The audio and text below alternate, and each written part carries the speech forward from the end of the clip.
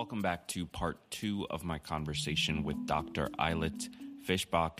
Just to recap, Dr. Ayelet Fishbach is the author of the phenomenal book, Get It Done. It's all about the science of motivation and how we can use it to help ourselves get more done. She's also a behavioral scientist at the University of Chicago, and we are discussing motivation. We're talking about where motivation comes from, why it's so incredibly difficult to hold on to, and what we can do to improve it in our lives so that we can find the energy and the commitment we need to do the things we know we should be doing.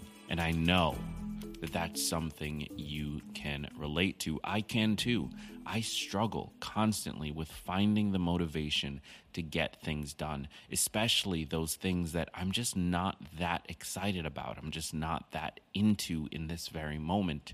I struggle to make it happen. And so in this part of the conversation, we're going to keep going into that question of where motivation comes from and how we can use it in our own lives. So with that said, get excited because this is Tiny Leaps, Big Changes.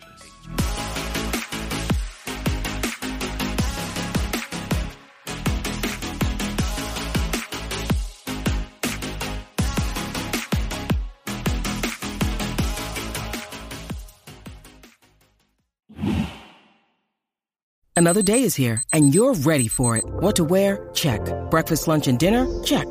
Planning for what's next and how to save for it? That's where Bank of America can help. For your financial to-dos, Bank of America has experts ready to help get you closer to your goals. Get started at one of our local financial centers or 24/7 in our mobile banking app. Find a location near you at bankofamerica.com/talktous. What would you like the power to do? Mobile banking requires downloading the app and is only available for select devices. Message and data rates may apply. Bank of America N.A., member FDIC. Have you ever heard of the sunk cost fallacy? It's this weird thing we do where just because we've spent time on something, we keep doing it.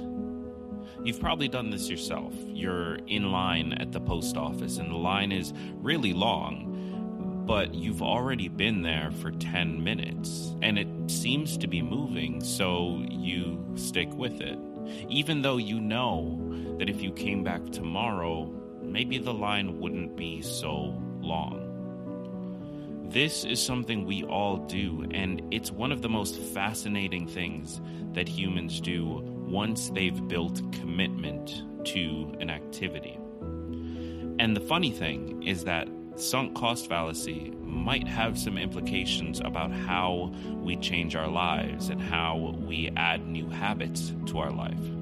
So I wanted to ask Dr. Ayelet Fishbach about the sunk cost effect, and more specifically about how our own perception of our commitment to something can help drive our behavior around that thing.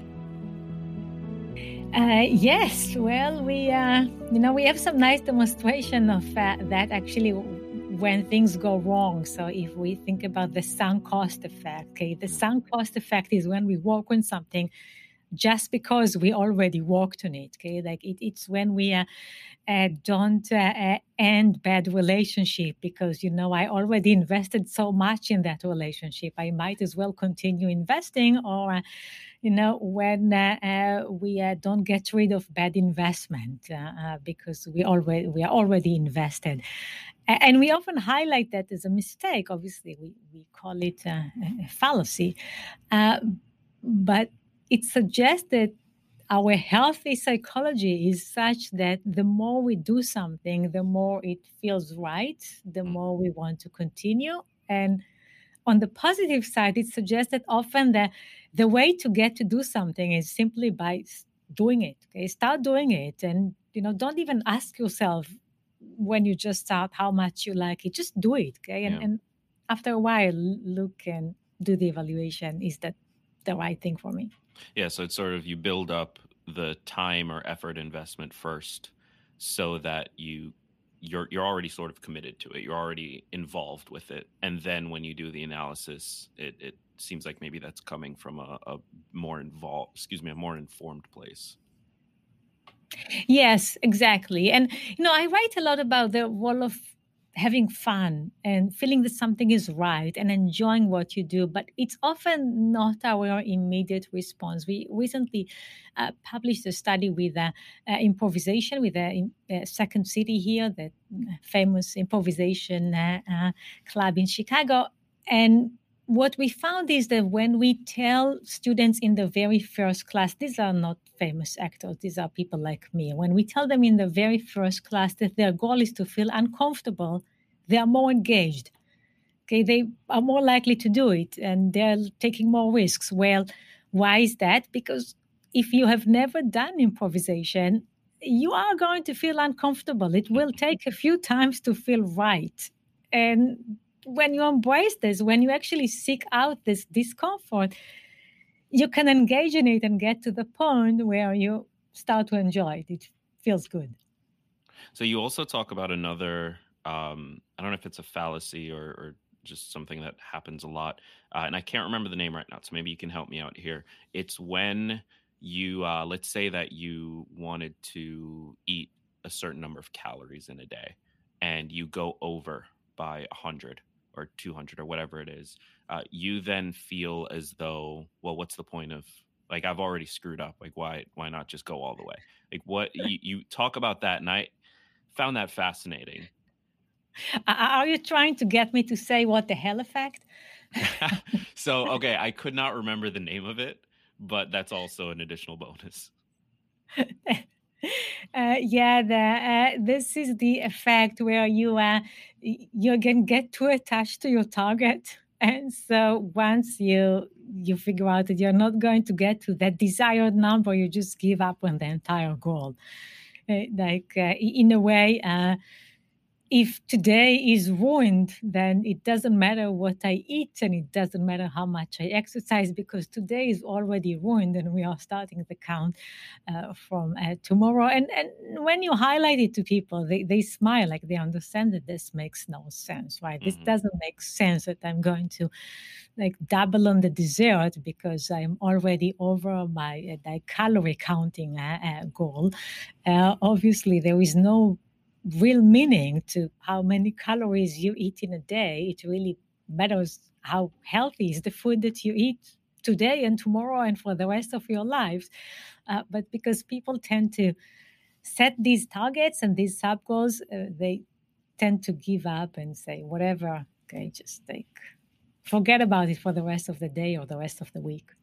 And it's interesting because it doesn't make any sense at all, but I would be willing to bet, I would put actual money that everyone listening to this can think of themselves doing this exact thing.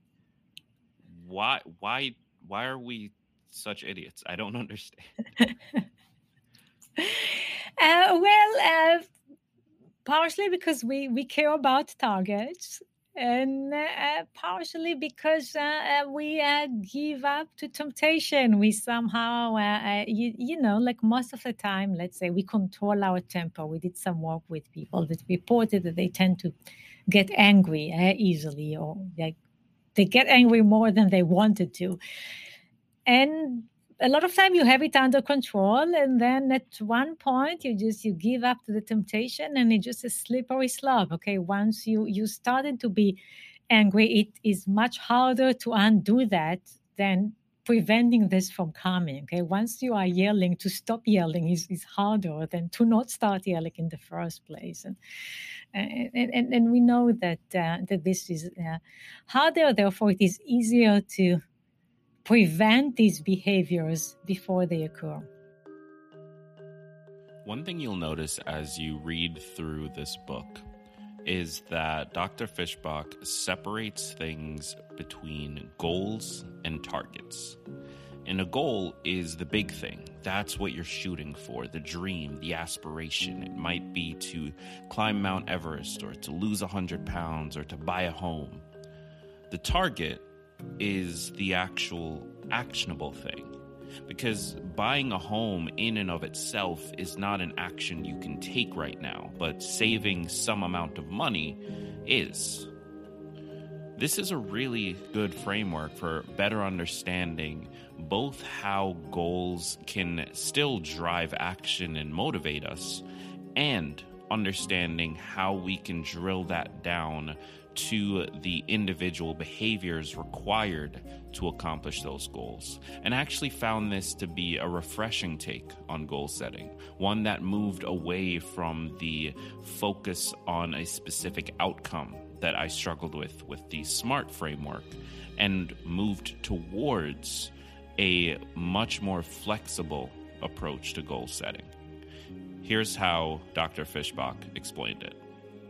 So you want your goal to be something that you are excited to do, and that is not a chore, and you just nicely summarize what that means. The goal should be abstract enough so that it describes this state that you want to achieve. It is not just the way to get there. The goal should be more of the why and less of the how. Now, not so much of a why so that you no longer know how, okay? So when people say my goal is to be happy, but they don't really know what it means to be happy, like what are the actions that I need to take, okay? The how is not there, then this is too abstract. But having a career is better than applying for a job. Okay. The reason is that it describes the why. Why am I going to apply for a job? So without getting too much into like fantasies and something that is really disconnected from behavior, try to be abstract. Do not goals tend to feel like a chore. We further tend to resist them because they feel too controlling. Okay, if my goal is not to smoke or not to drink or not to think about something, this is hard. That feels very much like a chore. And also every time that I want to check if I'm still pursuing this goal, I also bring to mind the thing that I'm trying to avoid. Okay, like try not to think about your ex. Well, every time you check to see whether you are successfully not thinking about your ex, well, guess what? You are thinking about that person, right? So these goals are very much like a chore, and people don't like to invest in means. So I give the example of a study that we ran in which we had people either bid on a book or bid on a tote bag that contained the book. And people were willing to pay more money to get the book than to get the tote bag that included the book, even though the tote bag was a better deal. Okay, it was a bag and a book. We don't like to invest in means. We don't like to. So they'd rather just buy the book directly than buy something containing the book. That's fascinating. Yes, we don't like to pay for shipping. We don't like to pay for gift wrapping. We don't like to pay for parking. And we don't like to study for prerequisite classes. Okay? We don't like to work on the things that are not the thing that we want to achieve. Right. It's kind of like working on things just for the purpose of then gaining permission to do the thing we actually want feels worse. Exactly. Interesting. So tell us about targets. Once we have this, which, by the way, setting a goal that is both abstract enough to contain and communicate the why, but specific enough to whether it communicates or can just directly be linked to the how, that's a tough balance to strike. So I 100% agree, but this process is definitely not easy. One thing that I do think can help is how you break down the target setting component. Could you walk us through that?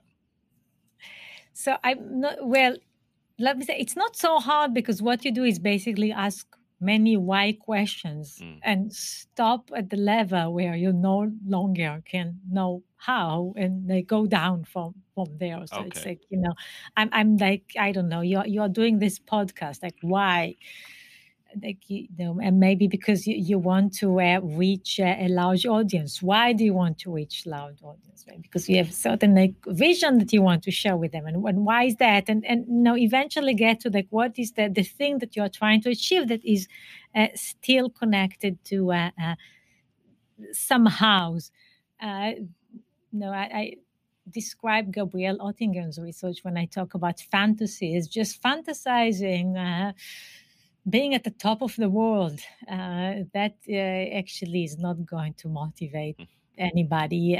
She has research where students were fantasizing getting a job. They were not sending more resumes as the result. It was the people that were planning to get a job that were sending resumes, or fantasizing being healthy and successful that did not lead people to engage in health behaviors. But now that I say that, I don't know that I'm answering your question, so I think you'll need to repeat your question. Well, I'll get to that in a second. Something I'm curious about. I read and I could not tell you who it's from, but I read a study years ago that talked about how fantasizing may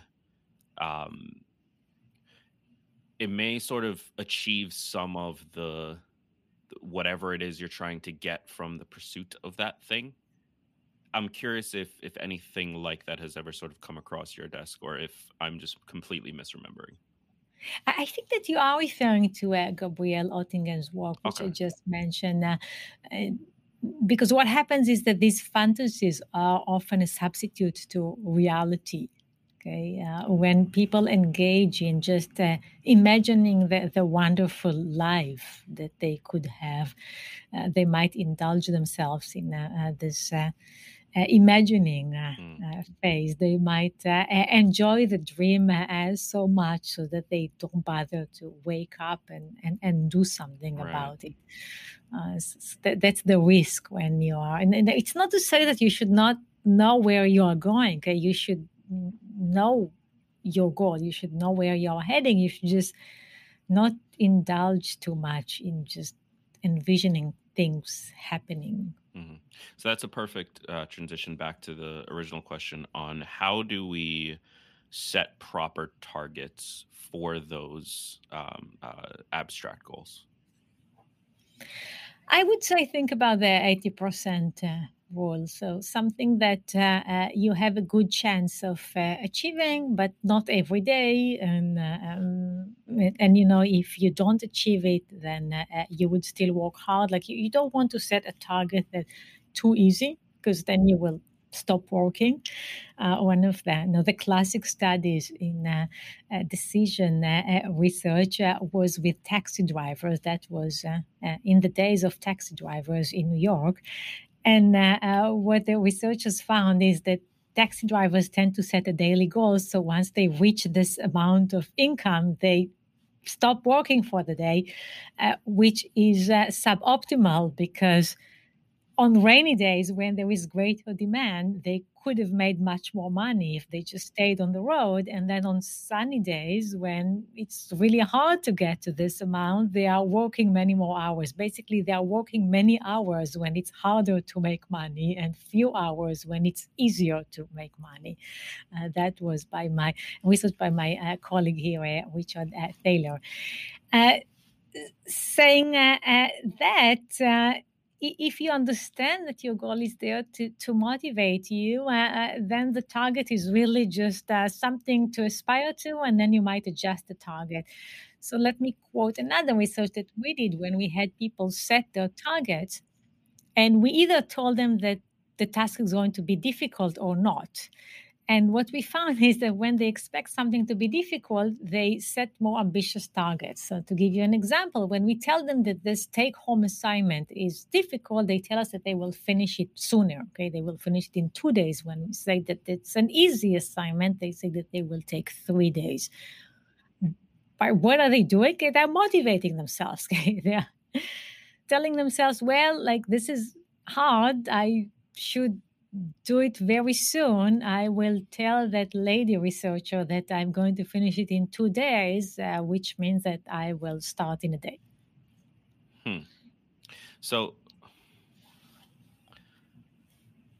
I wonder. There's so much more that I want to ask you. But as I'm sitting here and you're talking about different studies and the various results that have come from them, I find myself just kind of wondering, like, what? Like, that doesn't make any sense at all. And I'm curious what it's like as the researcher, as a part of the team that's doing that research, when that data comes in. Is there a sense of shock, or was that a part of the original hypothesis? Or like, how do you take that when something that just doesn't make any sense happens?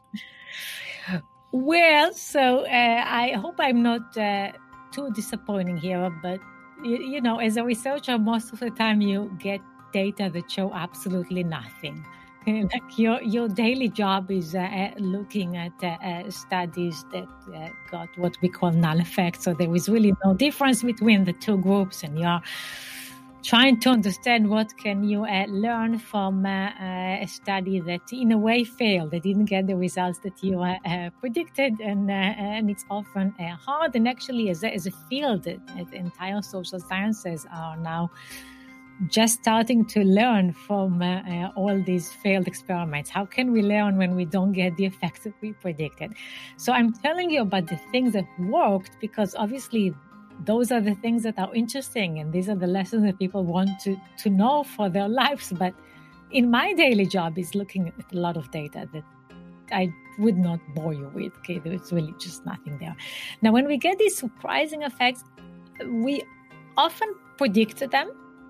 And if we didn't predict them, then we will try again. Okay, we will run another study, and now with this prediction to see whether we get it again. Because there's also this tendency that when you get something that you really didn't expect, it often won't replicate. So you kind of want to try again. Okay, now that I think that maybe this is the case, let me see if I can create this again. So so 2 questions there. On average, what would you say is the ratio of research done to actual results that weren't null? Oh gosh. You see, like a study needs to produce an interesting effect. Okay, then you need to be able to replicate that many times, and then you need to convince your community that this is interesting, so that the people can hear about it. So I would cautiously say 1 in 10, but maybe 1 in 15. Okay. Not a ton. That's better than I thought. I was terrified you were going to say like 1 in 100 or something like that.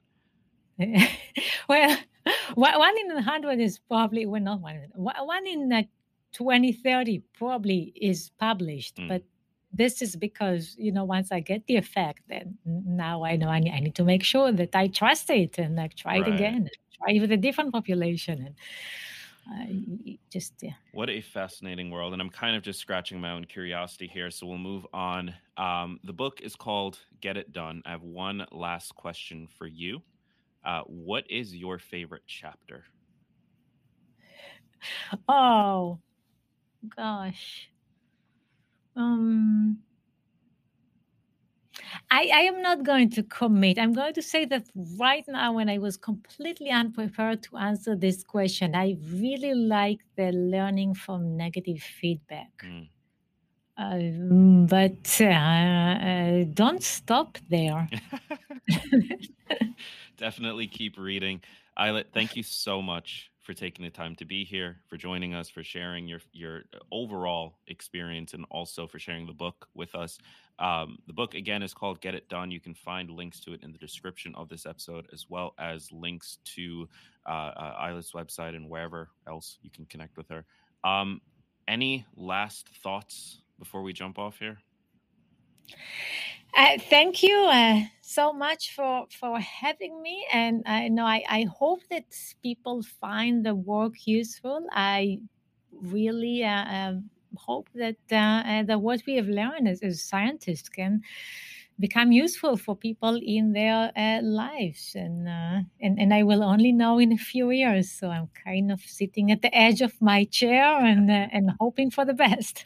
Well, thank you so much. And of course, I'm super excited to do whatever part I can in helping that happen. And for those of you listening, thank you for spending your time with us today. It means more than you can possibly ever imagine. And with that said, I've been Greg Clunis, and remember that mistakes are not final. Failure is a requirement, and all big changes come from the tiny leaps you take every day.